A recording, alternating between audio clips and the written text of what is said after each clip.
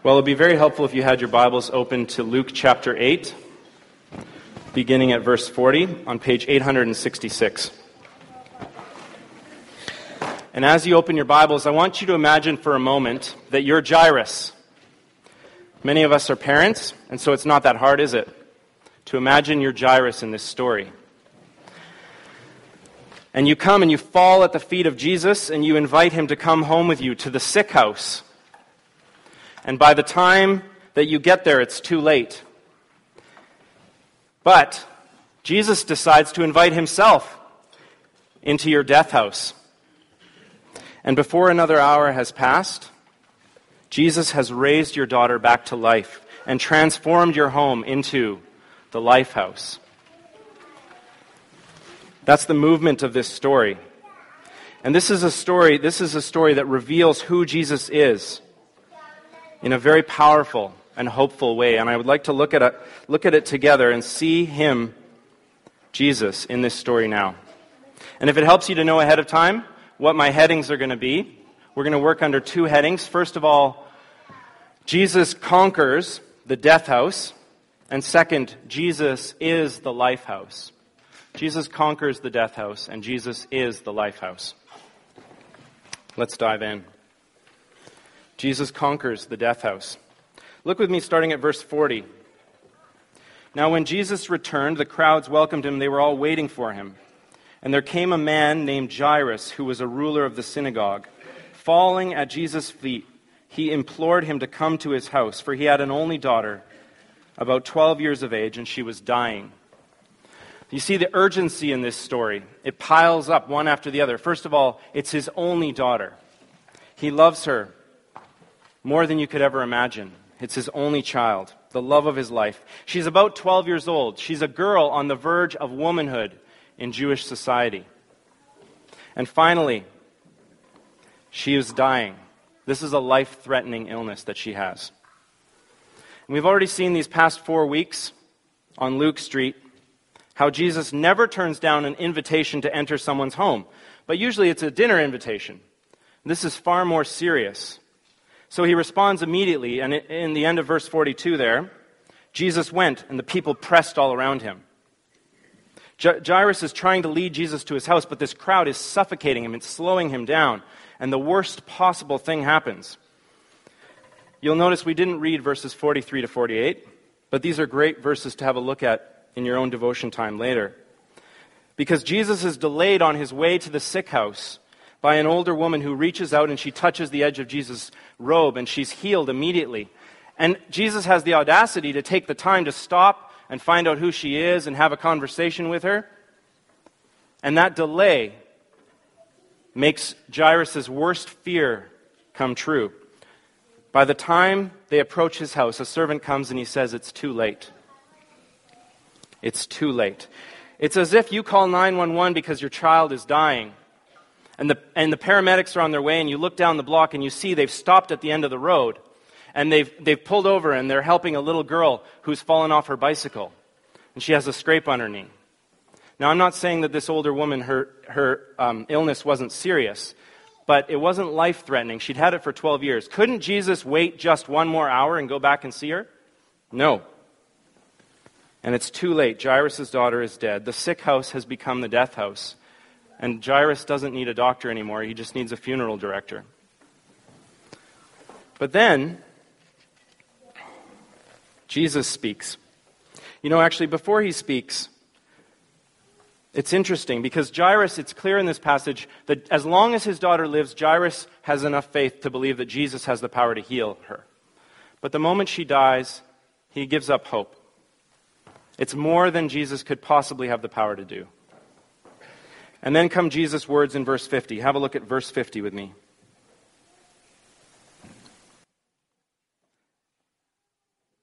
But Jesus, on hearing this, on hearing your daughter is dead, do not trouble the teacher anymore, answered him, "Do not fear, only believe, and she will be well." Is this an equation? Is it a formula for salvation or healing? Is that what Jesus is giving us here? No, I don't think so. It's not a math problem. but it is a relationship. It's not a math problem. It's a relationship. So when Jesus says, only believe, another way of translating it is, Jesus is saying, put your trust in me. Put your trust in me. And so Jesus' response to our suffering and our grief, it's not formulaic.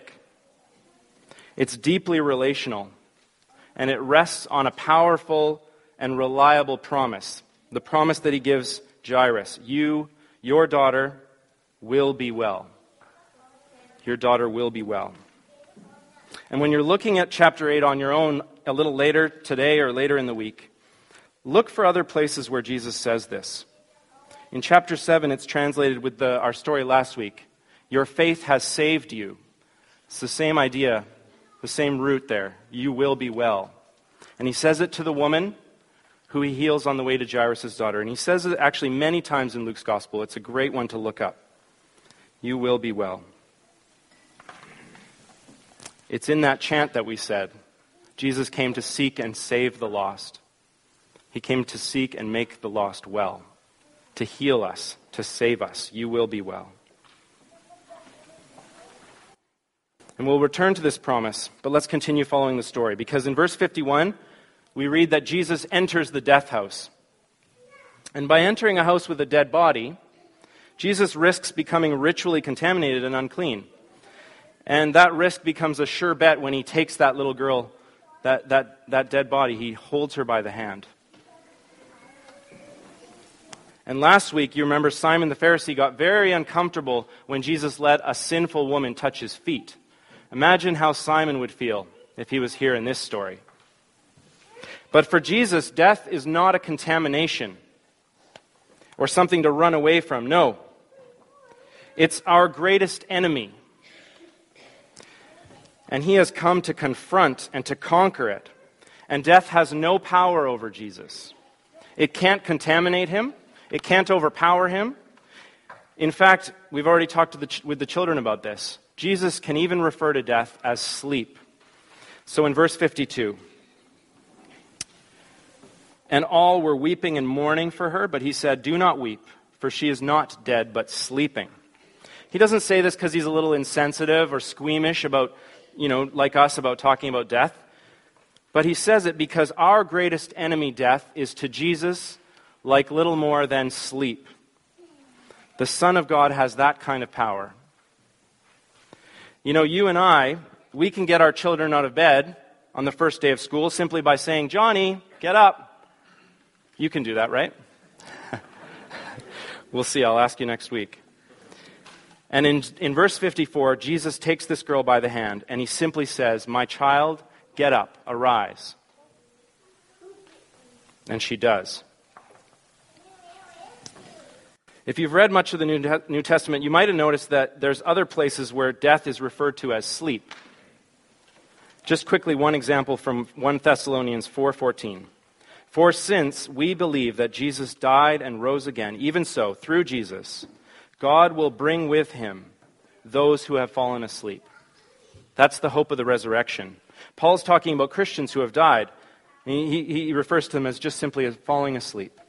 It's in the story of Lazarus as well. Jesus refers to Lazarus as falling asleep.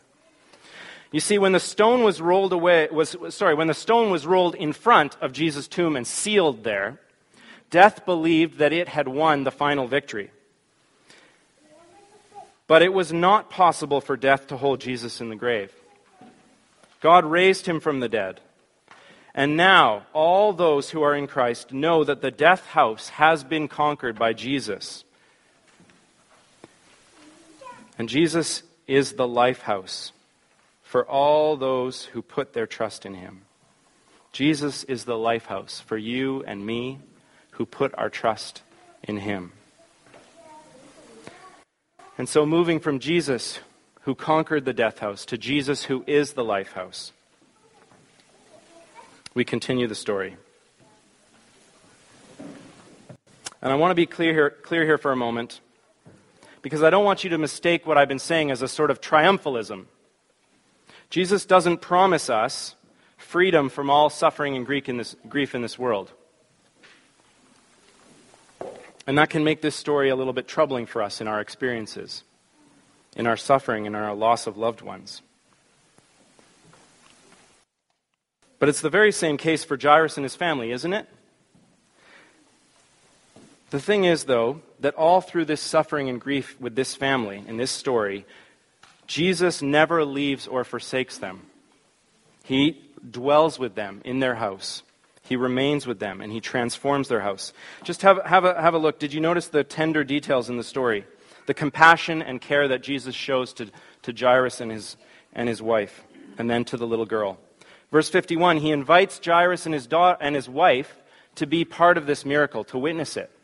He doesn't leave them out of the room.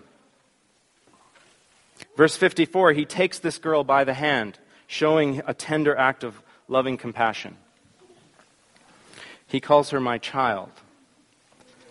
And then in verse 55, Jesus directs that something should be brought for her to eat, a very practical act of loving care for her. And so, brothers and sisters, when we think about our own suffering and grief, I think there's a temptation that this story challenges head on, a temptation that you and I face. When bad things happen to our family, it's tempting to respond by pulling back into the privacy and the safety of our own immediate family. It's tempting to put up walls around our family and to see our biological family as a closed, a self-sufficient, an autonomous unit. That's where we're going to receive our care from, because that's who we can trust in times of suffering. And I don't know, it might be a defense mechanism or a way to limit the pain that we experience or the perceived humiliation that we have about suffering. It doesn't really matter why we do it. But I think we're all tempted to respond to suffering and grief in this way, to put up these walls. But you know, as important as family is, when we do this, three things happen. First of all, we place an unbearable weight of expectation on our family, a burden that they can't possibly bear on their own.